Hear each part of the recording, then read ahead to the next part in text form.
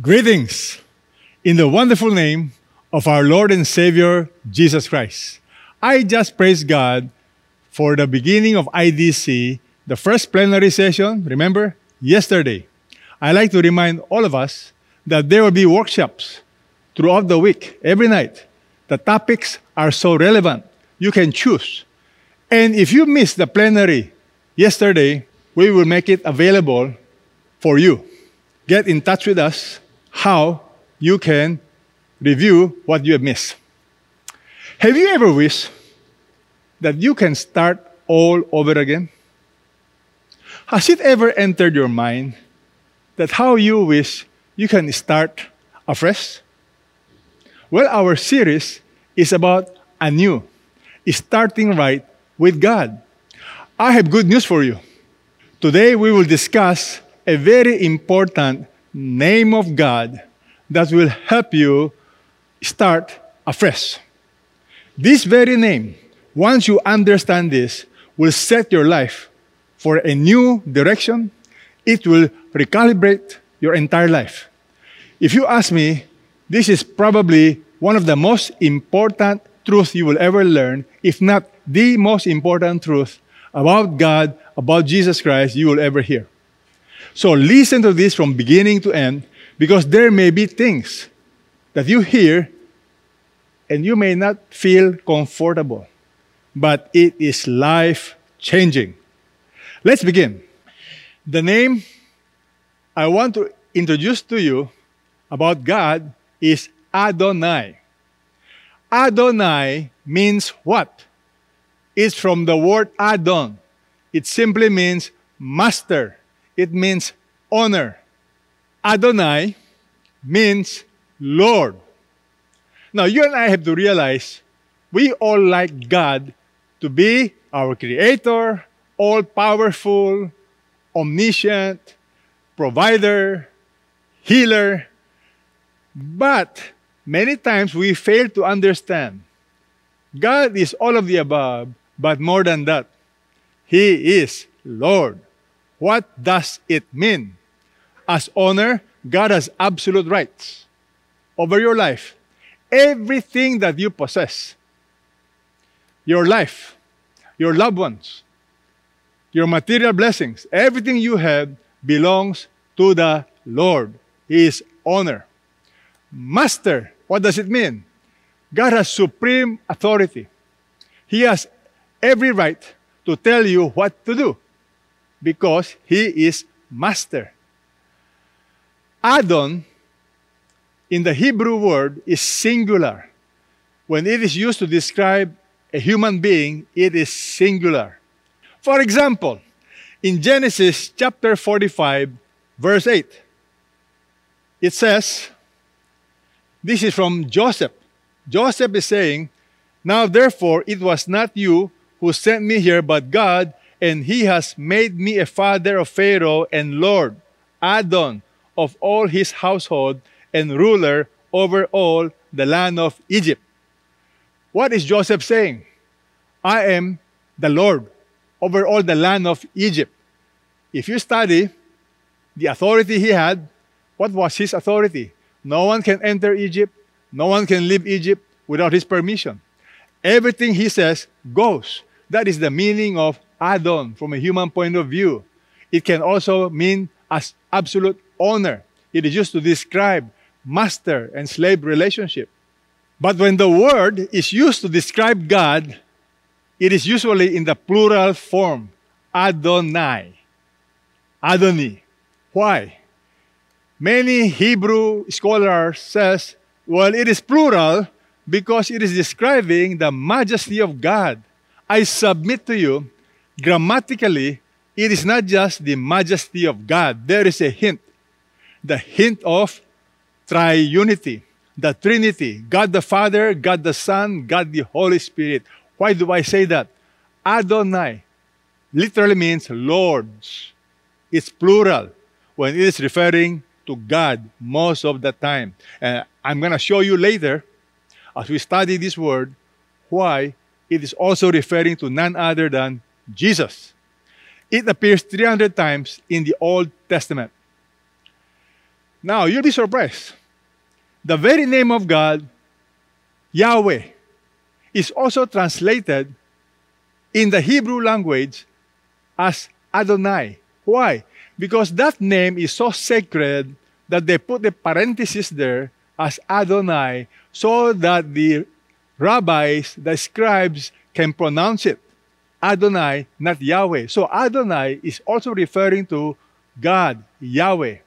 Why? Because God is so sacred. So they gave him a title. That title is called Adonai, Lord. When it is used to describe God, this is what is meant. The Lord your God is the God of gods and the Lord. Notice, Adonai, of lords, the great, the mighty, and the awesome God, who does not show partiality nor take a bribe. The Bible describes God as the Lord of lords.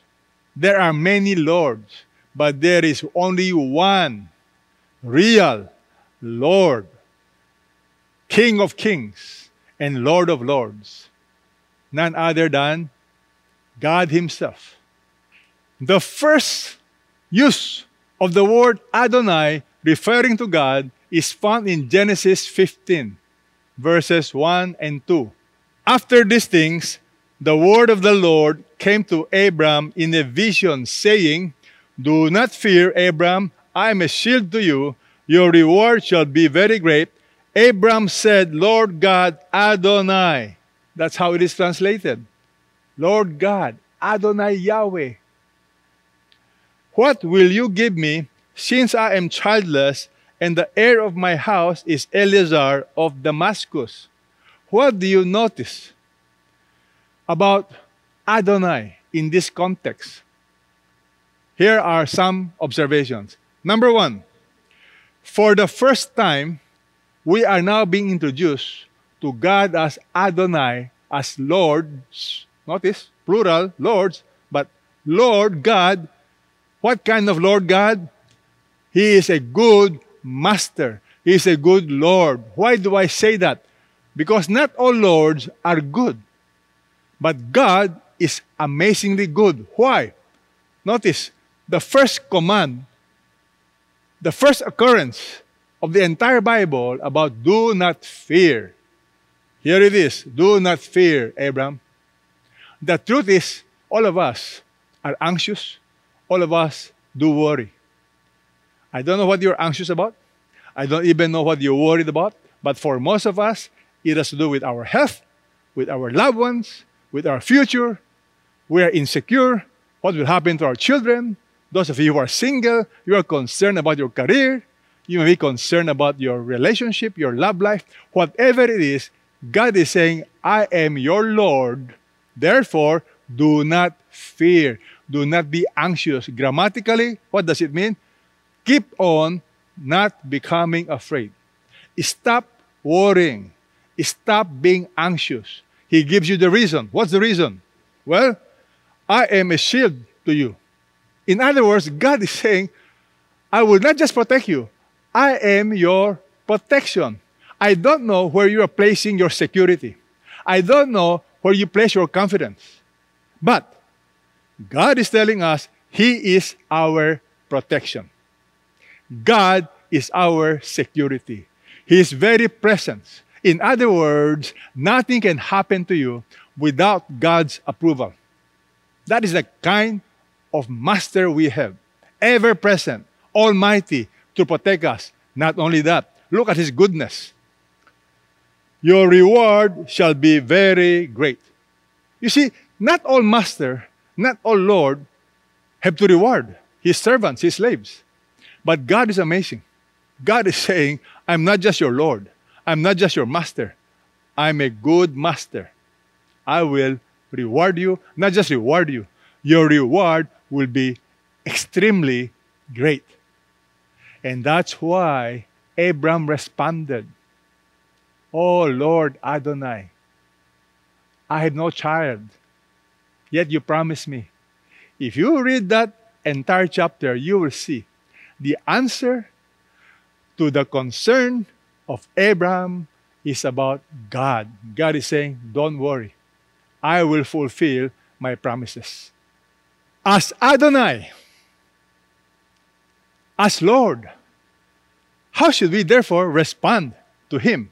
Do you notice the emphasis of this name? It's not just who God is. It's about our relationship with Him, how we are to respond. I'd like to share with you to highlight 4 important applications of knowing that our God is Adonai. Number 1, surrender. Number 2, obedience. Number 3, devotion. Number 4, anticipation. What do I mean? Look at the acronym, SODA. Do you like to drink soda? Well, S stands for surrender. Because God owns everything. If God owns everything, including your loved ones, including your money, including your possessions, everything that you and I have, the only proper thing to do is to surrender. Why? Because He's the owner. Therefore, if God asks something from you, what will you do? You will be generous because He's the owner. If God takes something away from you, what will you do? You will be at rest.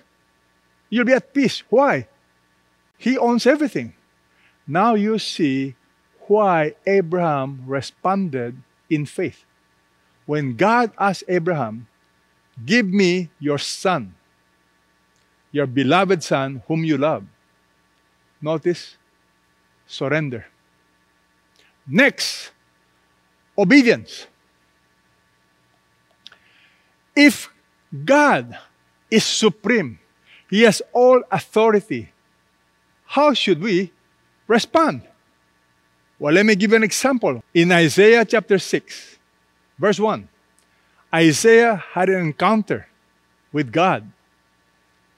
In the year of King Uzziah's death, I saw the Lord, Adonai, sitting on a throne, lofty, exalted, with the train of His robe filling the temple.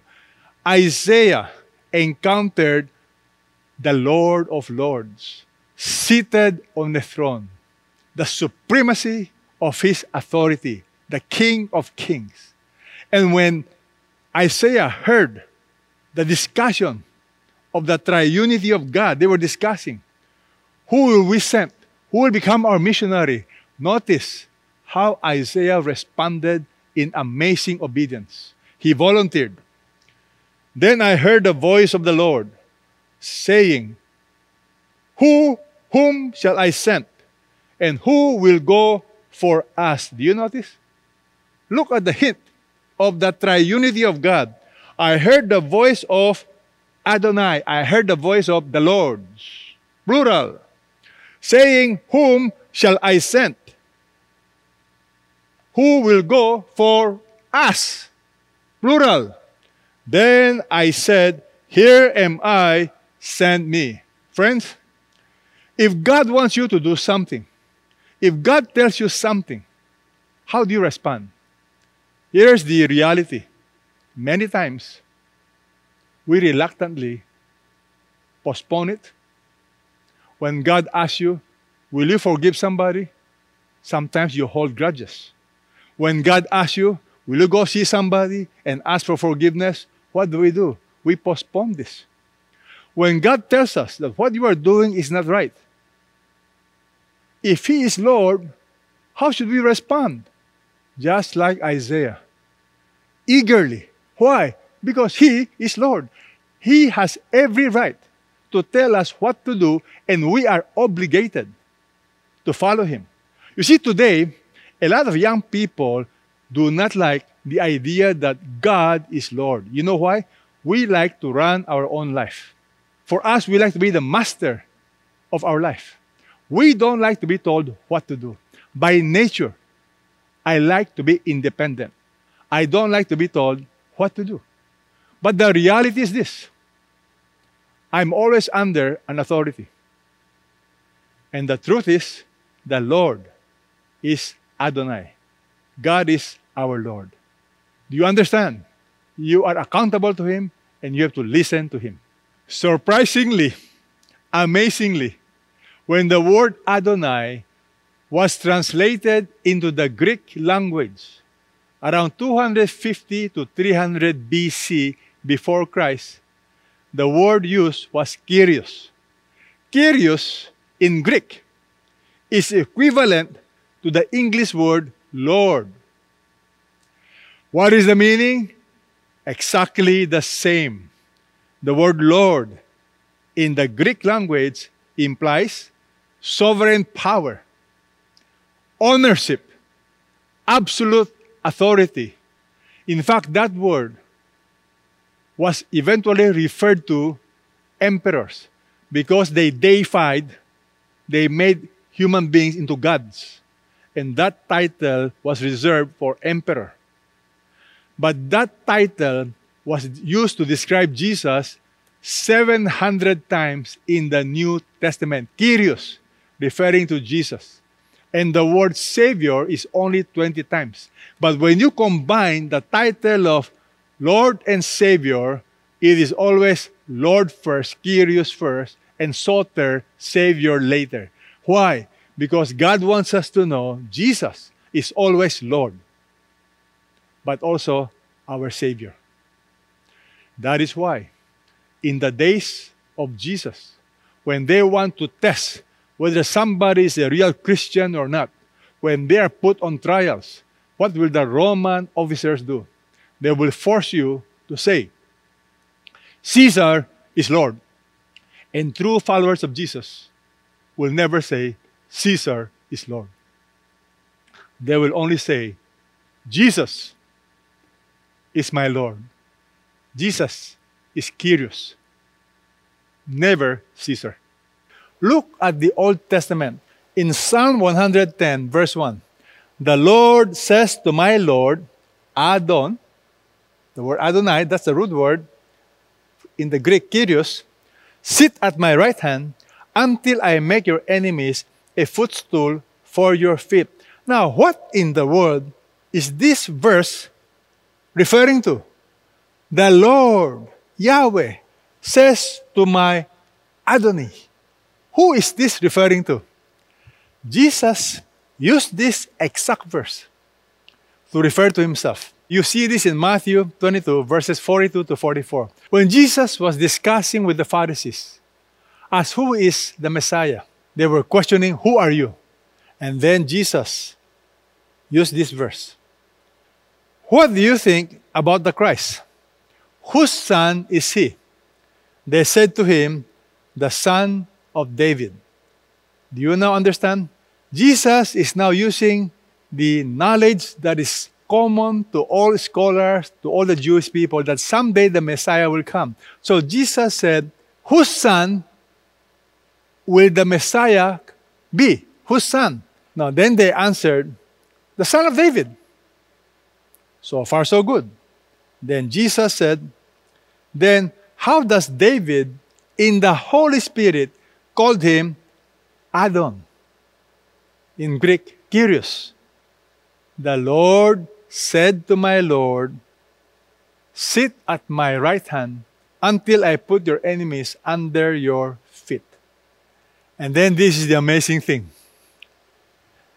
Jesus said, if David calls him Lord, Adonai, Kyrios, how is he his son?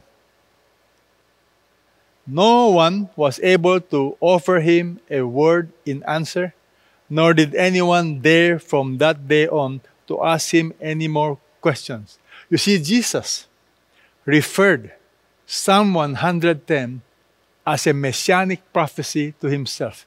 Jesus is saying, I am the Adonai of the Old Testament. In fact, the early writers of scriptures, the apostles, used the same passage to prove that Jesus is the Messiah, that he is Adonai. In Acts 2, 34, 36, it says, it was not David who ascended into heaven, but he himself says, the Lord said to my Lord, sit at my right hand until I make your enemies a footstool for your feet.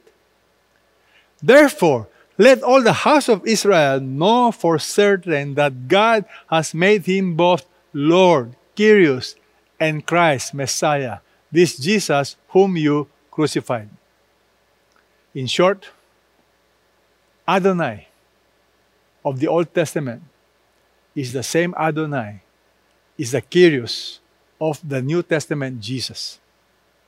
Jesus is none other than Lord. Do you recall in the beginning why I say this is probably the most important truth you need to learn about God, about Jesus? Why? Because the most important issue in life is really who is your Lord. Once you settle this in your life, who is your Lord, all the others will fall into its proper places. Example, how will you make decisions? If Jesus is your Lord, you will make decisions based on His will. You'll have the Bible as your guide.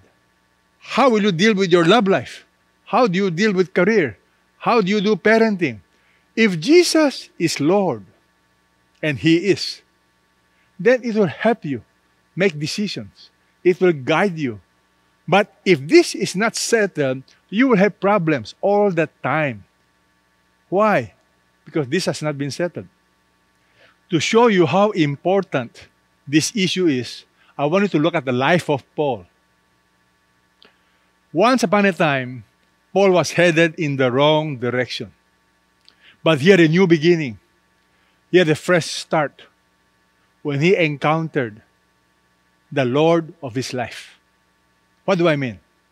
When Paul was on his way to Damascus, I fell to the ground and I heard a voice saying, "Saul, Saul, why are you persecuting me?" I answered, "Who are you, Lord?" Curious. And he said to me, "I am Jesus, the Nazarene, whom you are persecuting." Do you notice something? When Paul was on his way to persecute believers, Christians, God took the initiative to appear to Saul, to appear to Paul. And then Paul asked the most important question. "Who are you, Lord?" That, I submit to you, is the most important question. Because this is reality. All of us have a master. All of us have our lords. The only question is, who is your Lord? For many people, they have not settled this issue. Paul was able to settle that issue once and for all. You know why? When Jesus told him, "I am your Lord," you notice Paul responded properly. How did he respond? Paul said, "What shall I do, Lord? What shall I do, Master Kyrios? What shall I do?" And the Lord said to me, the rest is history. Once you settle that question in your life, who is your Lord? Then you act accordingly. Do you realize the implications of Jesus as our Lord? You see, the word Lord has a corollary counterpart. The corollary counterpart of Lord is what? Servant, slave. Once you have a Kyrios, you have a doulos. What do I mean? Lord, slaves. In the New Testament, surprisingly, the word slave appears over 124 times. In the Old Testament, the word slave appears over 800 times. But what is surprising is it was not translated as slave. In the New Testament, only a few times do you see the word translated as slave. Why? Why was it not translated as slave? when the Greek grammar is so clear? The word doulos will always mean slave. Then I discovered why. Because when the Bible was being translated into the English language in the 16th, 17th century, the connotation of slavery was so negative. So the translator was being careful. So they used the word servant. But the reality is you will not see the power of the contrast between master and our response as slave. What do I mean? When you use the word servant versus the word slave, in the Greek Bible, the word slave is doulos. The word servant is not doulos. There are many other words for servant. But the meaning is not the same. Servant is hired. A slave is owned. A servant has limited freedom. A slave has no rights. A servant can choose your boss. You can choose your work. A slave has no freedom. A servant can resign. You can leave. A slave has no freedom. Your wellness and your future depends on the goodness of the master. So there's a big difference. The early writers of scriptures and the early church fathers understood that Jesus is the Lord. And because Jesus is Lord, they consider themselves as slaves. For example, Paul described himself as a slave of Jesus. James, the brother of Jesus, if you read James chapter 1, he talks about, I am slave of Jesus. Peter described himself as slave of Jesus. How do you know Jesus is your Lord? Well, if Jesus is your Lord, are you responding this way to Jesus? Let's review. Have you surrendered your all to Jesus? The soda principle. Are you obeying Him? It's called unconditional obedience to Jesus. Are you devoted to Jesus? If you know He's a good Lord, He's a good Master, then you can trust Him. When you trust Him, you will be devoted to Him. You will love Him. And do you have any anticipation for the promise of Jesus in your life? Is Jesus your Lord? If Jesus is your Lord, you will respond differently. There will be surrender. There will be unconditional obedience. And most important, there will be devotion. Why is this so important? For many of us, we react to surrendering everything to Jesus. Remember, I shared this with you. Our tendency is we all want to be free. We all want our freedom. Let me give you an example. During my younger days, people show that they are not under authority by rebelling. And how do they show their rebellion? They smoke. They drink.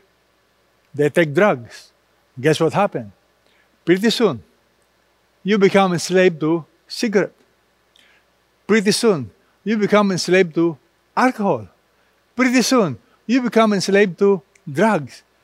What is true freedom? Let me share with you from a biblical perspective. True freedom means you have the power to do what is right. You have the power to say no to sin and say yes to God. That, my friend, is true freedom. The ability and the power and the desire that God gives you to do what is right. You're able to say yes to Him and say no to sin. And true freedom comes only when you recognize and submit to the Lordship of Jesus Christ. What do I mean? Look at the experience of Paul. In Romans chapter 7, the Apostle Paul tells us his struggle. Paul said, I do not understand what I am doing. I am not practicing what I want to do, but I do the very thing I hate. Paul is saying, I have a problem. What I like to do, I don't do. What I don't like to do, I do. I am not practicing what I want. I do the very thing I hate. The good that I want, I do not do. But I practice the very evil that I do not want. Wretched man that I am, who will set me free from the body of this death? Do you understand? Paul is telling us the experience of many people today. We want to do what we know is right, but we keep failing. And we don't like to do what we know is wrong, but we keep failing. What is the solution? I want to encourage you that you are not alone. This topic of the Lordship of Jesus is so important. It is liberating. It will help you. It will transform your life. Notice, the question asked is this: who will set me free from the body of this death? Wretched man that I am. You know what? I don't know of a true Christian who has not surrendered everything to the Lordship of Jesus that is happy. If you are a follower of Jesus, but you are not completely surrendered, I guarantee you, you will be miserable. There will be this struggle. That's why Paul says, I am wretched. I feel miserable.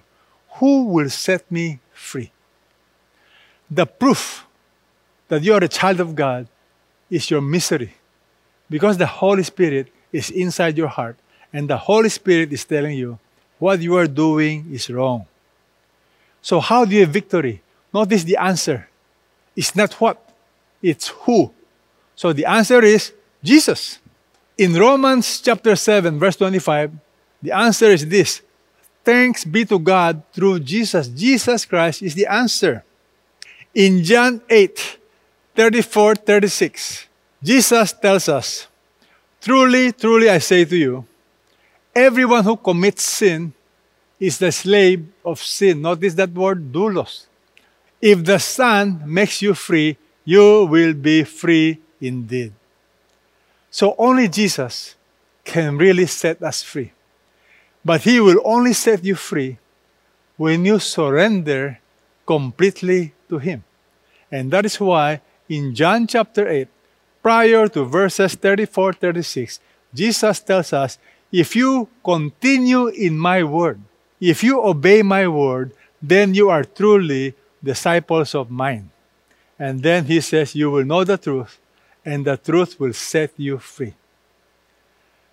Many years ago, there was a young girl who struggled with the Lordship of Jesus. Perhaps you can identify with this young lady.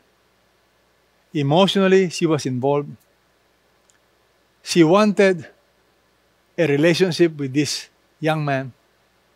She went to her counselor, her pastor, and her pastor said, I don't think he's the right man for you. And then the pastor said, I want you to notice this verse.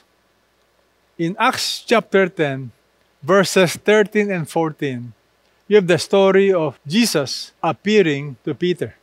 And Jesus telling Peter, Peter, you're hungry, kill and eat. But Peter, because of his tradition, told Jesus, not so, Lord. I have never eaten anything unholy and unclean. This encounter happened 3 times. Every time Jesus tells Peter, go ahead, kill and eat, Peter said, not so, Lord, not so. 3 times. Acts 10:14 is an oxymoron. Because how can you say not so and then call Him Lord? Either He is Lord and you say yes, or He is not Lord. So the pastor told this young lady, either you X out the word Lord, and then you tell God, not so. Or you cancel the word not so and say Lord. You will notice that our Christian life, our Christian walk is progressive. Like Peter. When Peter encountered the Lord, he was growing progressively. There was a time when he tells God himself, when he tells Jesus, not so, Lord, not so. Just like you, just like me. We need to grow in realizing he is Lord. And the Bible tells us, at the end of Peter's life, he learned the lesson. Jesus told him, someday, Peter, you will do what you don't like to do. You will go where you may not like to go, because you will follow me. And that is so crucial. Not so, Lord. Two options. You either erase not so and focus on Lord, or focus on Lord and not so. Remember the story of that girl I was telling you? Because she finally said, not so. She removed not so, and she said yes to God. Can I tell you something? Because she followed God, her life was tremendously blessed. Her love life, her relationship was amazingly blessed. Why? Because God is after our best interest. But sometimes you have to say no to what you like, because what you like may not be the best, but God knows what is best. If you say, Jesus is Lord, then whatever He tells you, whatever He tells us, we obey. That's why this is the most important issue you need to settle. It will impact your decision on where do I go? What do I do with my career? How do I make choices? Once you settle this issue, who is Lord? Until you settle this issue, you will always struggle. I am reminded of the quotation given by S.M. Swimmer. Unless Jesus is Lord of all, He is not Lord at all. Today, I'd like you to hear a testimony of one of our brothers. His name is June Lanusa. Let's hear his testimony. I was the boss of my business, and I always wanted things under my control. I would get upset when I didn't get what I wanted, and I was used to having my way. I was quite comfortable with my life. We had a good business, lived in a subdivision.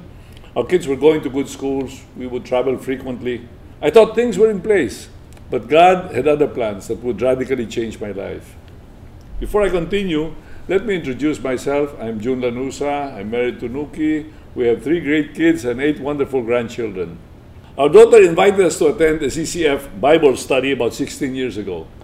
I was reluctant at first, but to support her, we decided to go.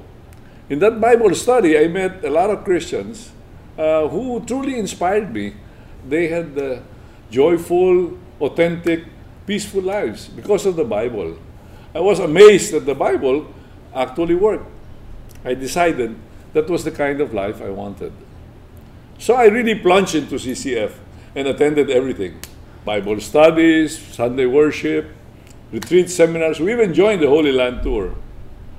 I was getting to know the Lord more. My family life was getting better, but yet I felt something was still missing.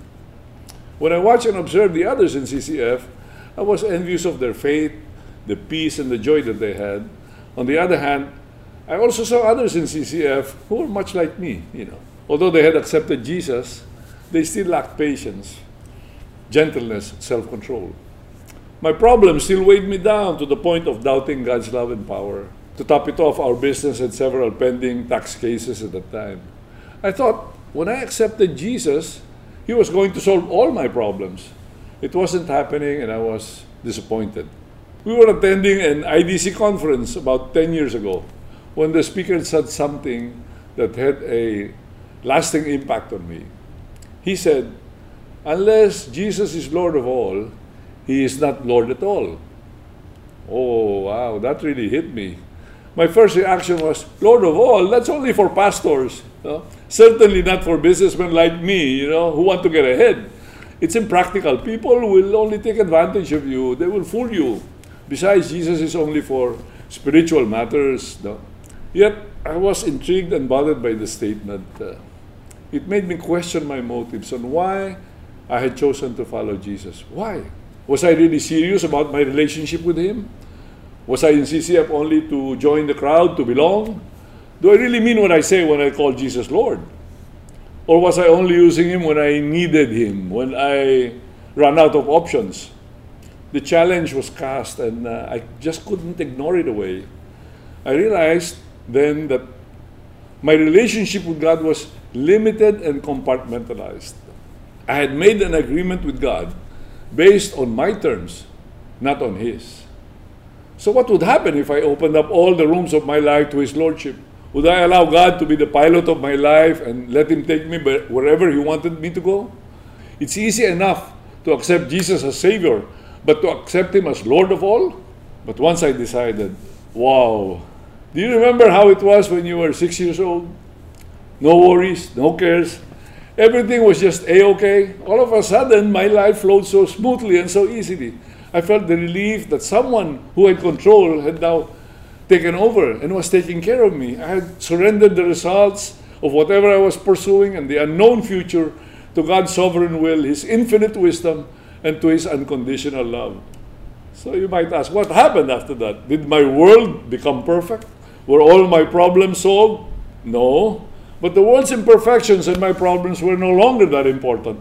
To borrow from a song, for the things of earth have grown strangely dim in the light of His glory and grace. Have I given up on my responsibilities and just wait for the apple to drop from the tree? Definitely not. I still try to do my best, but the big difference is I have completely surrendered the result to God. What joy and peace I had not felt for a long time. My only regret was, why did I wait so long? And now, am I sinless and completely Christ-like? Not at all. But now my relationship with God is more open, more honest, and I'm truly dependent on Him. I have accepted my weakness and my need for Him, and now I can truly let go and let God take care of all my concerns, whatever they may be.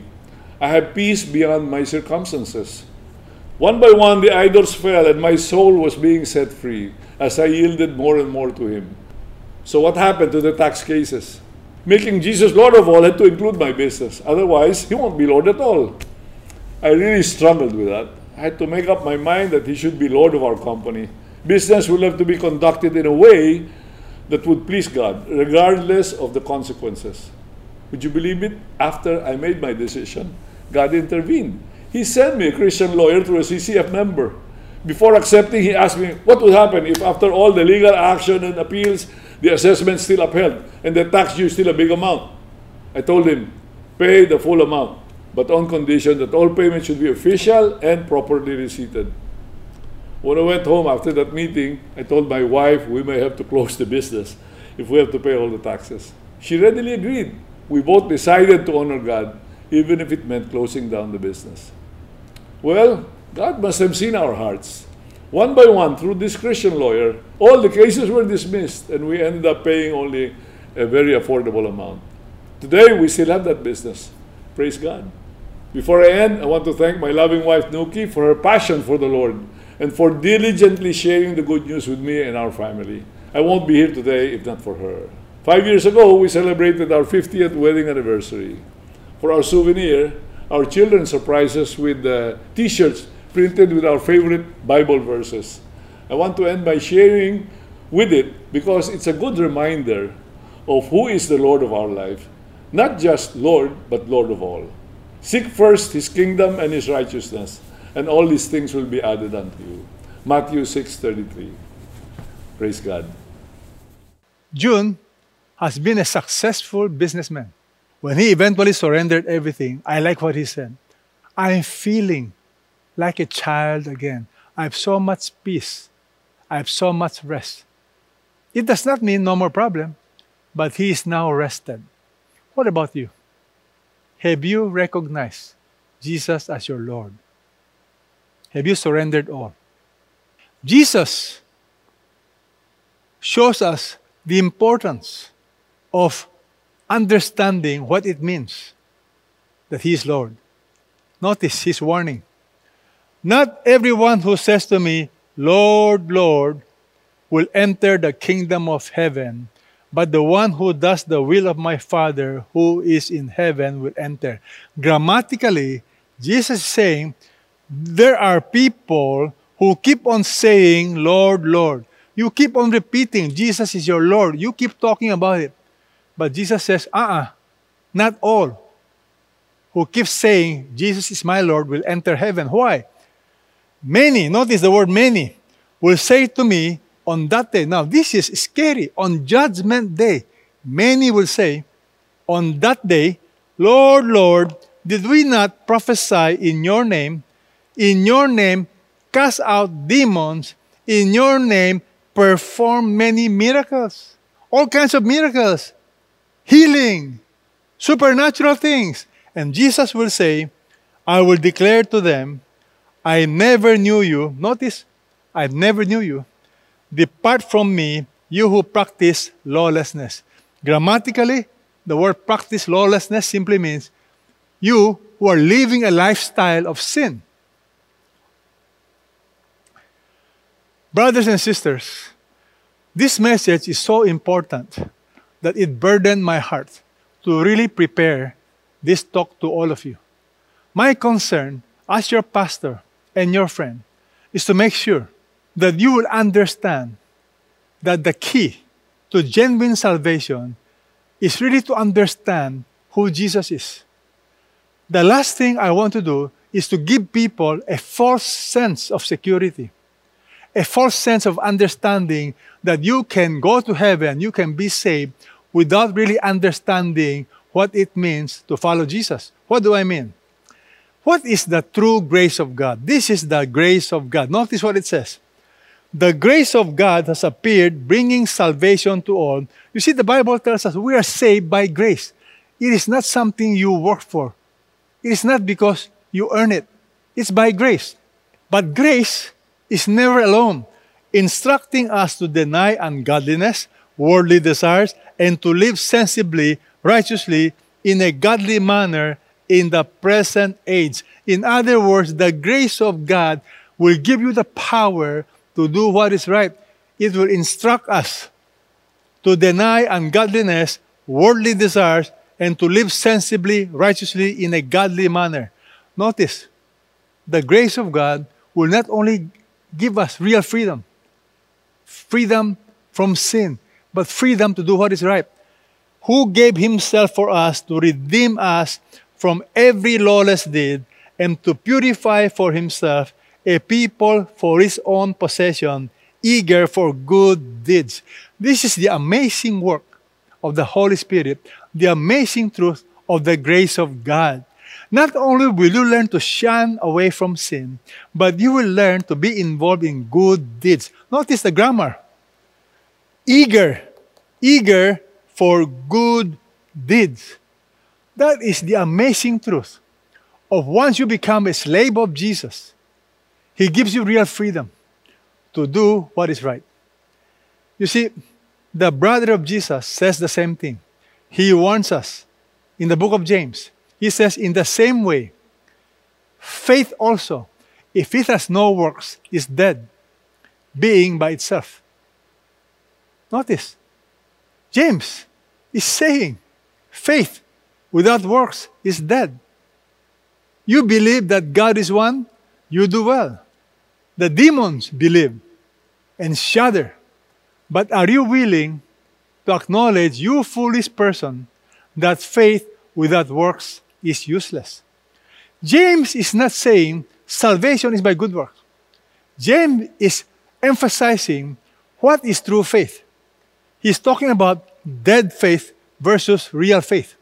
And many people today have counterfeit faith, counterfeit grace. And the Bible says, be careful that your faith is not dead faith. Your faith is not counterfeit. Genuine faith is never alone. Good works will follow. The evidence of genuine faith is changed lives. It's not enough to surrender, to be obedient. It is very important that you understand devotion, because our Lord Adonai is a very good master. He's a very good Lord. Devotion means you love Him. You do things not out of obligation. You do things out of love. It's a response to the goodness of the Lord Jesus, the Lord God, His goodness. What do I mean? You see, Paul understood that once upon a time, he was enslaved to sin. He could not be set free. Then Paul experienced freedom in Christ. What did Jesus do to secure his freedom? 1 Corinthians 6:19-20. Look at how he responded. What do we mean by devotion? Do you not know that your body, notice our body, our very physical life, is a temple of the Holy Spirit within you, whom you have from God, and that you are not your own? You have been bought with a price. Therefore, glorify God in your body. Notice what Paul is saying. Paul is saying, the body that we have is not only the temple of God, the temple of the Holy Spirit, but Jesus Christ paid with His dear life. You have been bought for a price. It is so important that you know that Jesus Christ gave His very life. He shed His precious blood for you and for me, that we will be set free from slavery to sin, from the penalty of sin. He gave His life so that you and I will experience real freedom. And because of that freedom, you are now free to glorify God in your body. In the past, you obey because of obligation. Master, slave, Lord, servant. Today, you need to understand, I obey, I serve out of devotion because He is devoted to us. This truth about the kind of Lord we have and how we will respond will really give your life a new direction. It is now honoring God, glorifying God. Somebody once said, God owns us as master, double. First, He made us. God owns us by virtue of creation. Then He owns us again by virtue of purchase. He gave us His life to buy us. So God owns us doubly. By creation and by redemption. He paid the price. You owe everything. I owe everything to the Lord. He is a good master. Do you love Him? Do you consider Him as a good master and therefore you serve Him with eagerness? Are you and I devoted to our Lord? Do you have utmost loyalty to Him? Is He your highest priority? Totally devoted. You love Him. Your main goal in life is to please Him. Why? Because He is Lord.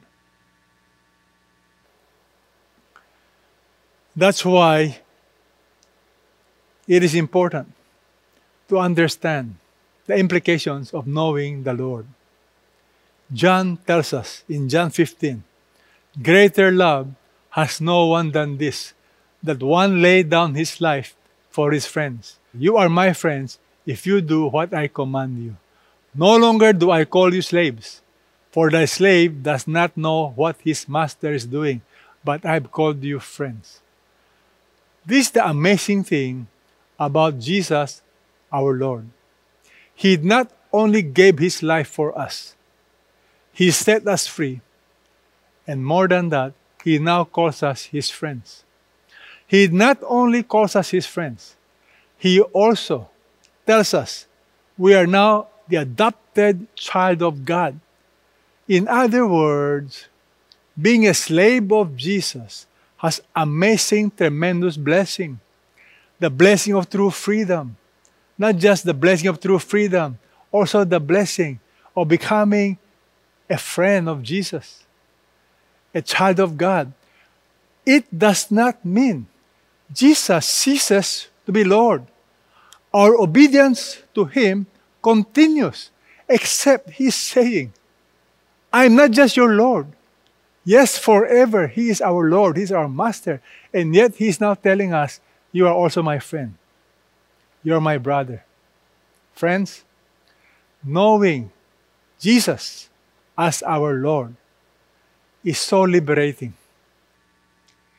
Adonai, Jesus is our Lord. How do you respond? Complete surrender. Obedience. Unconditional obedience. Joyful obedience. Devotion. There is this amazing love from the heart. You obey not out of obligation, not out of duty. More than that, it's out of devotion, out of love. And lastly, you serve Him because of this amazing anticipation. What do we mean by anticipation? The truth is this. Any earthly master can expect our devotion, our service, but they don't have to reward us. But the truth is this. God, Jesus, is an amazing master. He promised to reward us, especially to those who are faithful, especially to those who love Him. Do you know what are the promises of God to those who are faithful to Him, to those who are eager to serve Him? How should this anticipation impact the way you and I respond to Him? Notice the Apostle Paul. The product of God's grace, the product of God's devotion. He became so devoted to the Lord. And this is what he tells us. Therefore, my beloved brothers and sisters, referring to followers of Jesus, be firm, immovable, always abounding in the work of the Lord, Kyrios, knowing that your labor is not in vain in the Lord. Do you notice the motivation? The motivation is this.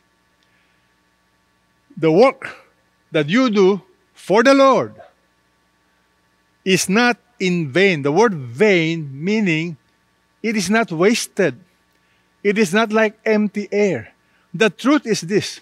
Many of you, many of us, will someday get the shock of our lives. Why? As we stand before God, there is nothing eternal, nothing of eternal values. Why? You may not realize this. Everything you do for yourself, the amount of money you have, no matter how prestigious you are, all your material possessions, they are nothing someday. I was talking to somebody just this morning. What is the difference between a rich man dying and a poor man dying? Do you know the answer? The price of the funeral service and the price of the casket. Other than that, everything's the same. The rich man cannot bring anything with him.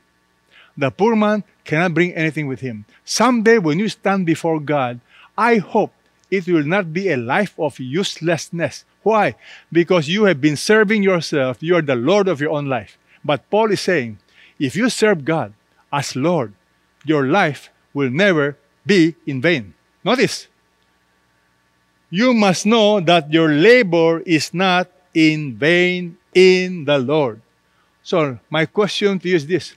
Are you serving our Lord and Master based on His agenda, based on His mission, and based on His will? And if you understand our labor is never in vain, what will happen to you? Well, number one, you will be firm, stable, immovable. Notice, always excelling in the work of the Lord. Consistency, faithfulness. Why? Because you anticipate the eternal future. The truth is, you cannot serve two masters. The truth is you are always serving something or someone. Think about it. Without exception, you are either serving yourself, which can be a very cruel master. When you begin to serve your passion, when you begin to serve yourself, it will lead to enslavery. Or you can be serving things, money, possessions, prestige. But you are always serving something or someone. And Jesus tells us clearly, you cannot serve two masters. And that's why I encourage you to make a choice. You need to make a choice today. Who will really be the master of your life, the Lord of your life? I'm not asking you to make Jesus Lord. He is Lord. Whether you like it or not, He is Lord. I'm only asking you, are you willing to surrender? Are you willing to recognize Jesus as your personal Lord and Savior? And that, my friend, is another definition of evangelism. You know what is evangelism? Telling them the good news, that Jesus is Lord and that they are to surrender their lives to Jesus, the King of Kings and Lord of Lords. And I'm asking you today, have you made that decision to surrender, to recognize Him as your Lord? I'm asking you to stop playing games. Stop deceiving yourself. Stop playing religion. Be a real follower of Jesus. In fact, He gives you an invitation. The Bible tells us, if you confess with your mouth Jesus as Lord, as Kyrios, and believe in your heart God raised Him from the dead, you will be saved. Do you notice the promise of God? Salvation. You will be saved. Condition. Confess with your mouth Jesus as Lord. Are you willing to declare publicly by your life that He is Lord? The question is Jesus your Lord today or not? The Bible tells us one day the entire world, the entire universe will know that Jesus is Lord. The Bible is very, very clear that one day, at the name of Jesus, every knee will bow, those who are in heaven and on earth and under the earth. In other words, the entire creation, the entire universe, those who are in heaven and those who are on earth and those who are under the earth. No exemption. Everyone, every tongue will confess that Jesus Christ is Lord, to the glory of God the Father.